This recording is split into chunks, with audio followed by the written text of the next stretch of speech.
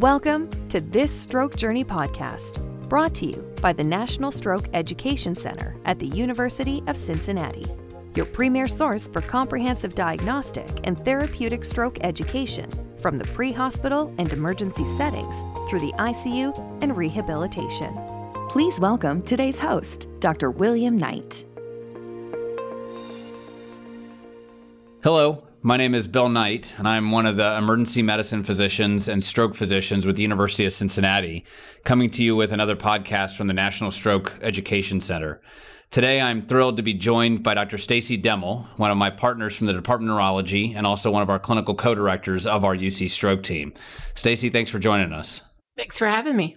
Today, we were going to discuss what I think you and I both know is still a somewhat controversial topic. The use of alteplase or thrombolytic for the management of acute ischemic stroke has been well accepted and part of our clinical practice from training until now for the last 20 years or so, largely umbrellaed by the FDA-approved 3-hour window in the United States. There's definitely worldwide, I won't call it practice variation, but differences in terms of that time window extended out to 4.5 hours, that 3 to 4.5 hour window, which we have discussed, researched, and largely use here in clinical practice here in the United States. But yet there is some of that controversy still. I wanted to have you as our co-director and as one of our neurology partners to kind of speak to that a little bit. Why do we still have this controversy around that extended time window when it is so commonly used in the United States and internationally? Sure. So, as you know, Dr. Knight, TPA was FDA approved for its use in the mid-90s. And when the initial trial was done here in the United States, the alteplase was given to patients who had a last known normal within 3 hours. And that's where the FDA approval came from. Around that time and shortly after, multiple other trials were done looking at alteplase given to acute stroke patients in windows out to 5 hours or 6 hours or 8 hours. And many of those trials were neutral, where alteplase didn't provide benefit or harm. And so that's, I think, where the controversy comes from. But if you look at the data, any of the trials who looked out to 4.5 hours. That includes primary studies or meta-analyses that have been done between the mid-90s and now, show efficacy for alteplase out to 4.5 hours without increased mortality, although we all know there's this increased risk of bleeding, and that is shown. And I think what has happened is that because of the trials that were done were outside the United States primarily, the FDA never granted approval for the use between 3 and 4.5 hours in the US. That being said, there is approval in most of the countries in Europe and many other countries around the world out to 4.5 hours. And in addition to that, there are recommendations coming from the American Heart Association and American Stroke Association, along with the American Academy of Neurology, that do recommend treatment out to 4.5 hours. So this may not be a fair question, but to summarize, we have evidence, both direct kind of final trials or randomized type trials, in addition to some of the meta-analyses and the whatnot, and international experience, plus the United States experience.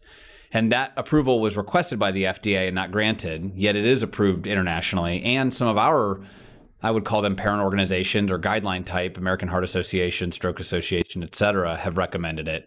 Do you know why the FDA didn't approve it? So that's a good question, and it's fair. And so in preparation for that question, I did try to find the answer, and there actually is not a good one that I could find. There was never a report issued, as far as I'm aware, by the FDA when Genentech sought approval for treatment in the 3 to 4.5 hour window.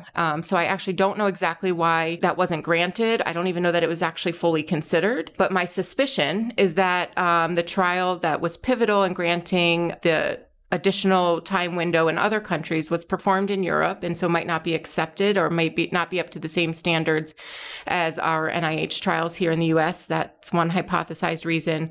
Another reason that's been given is that the primary trial that extended the time window was called ECAS-3, which stood for European Cooperative Acute Stroke Study. In that study, there were some differences in baselines that may have favored alteplase. And so I think those two reasons together were probably the reason the FDA never considered its approval here.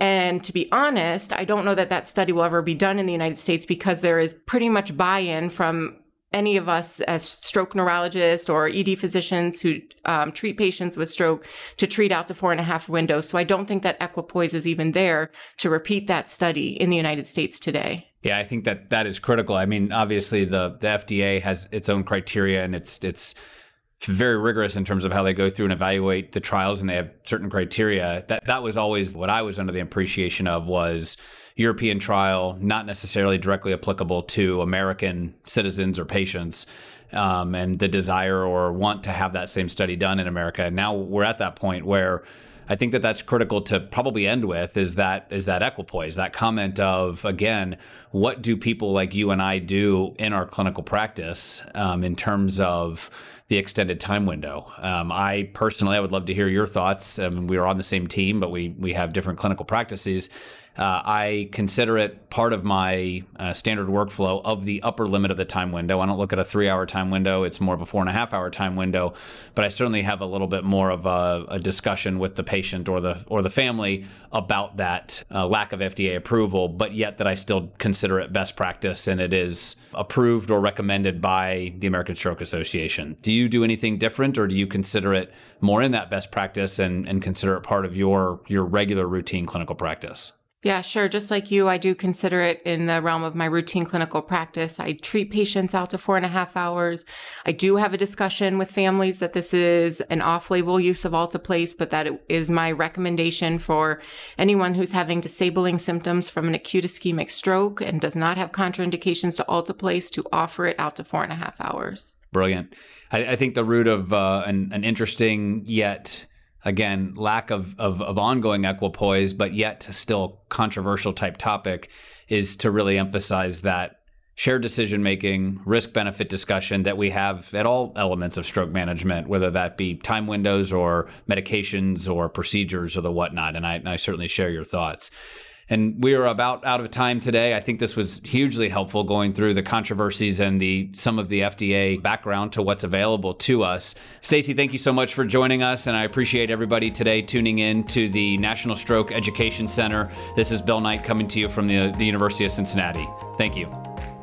Thanks for listening today.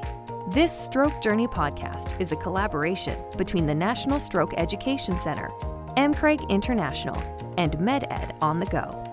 For more comprehensive, high-quality educational resources for healthcare professionals, please visit strokejourney.com.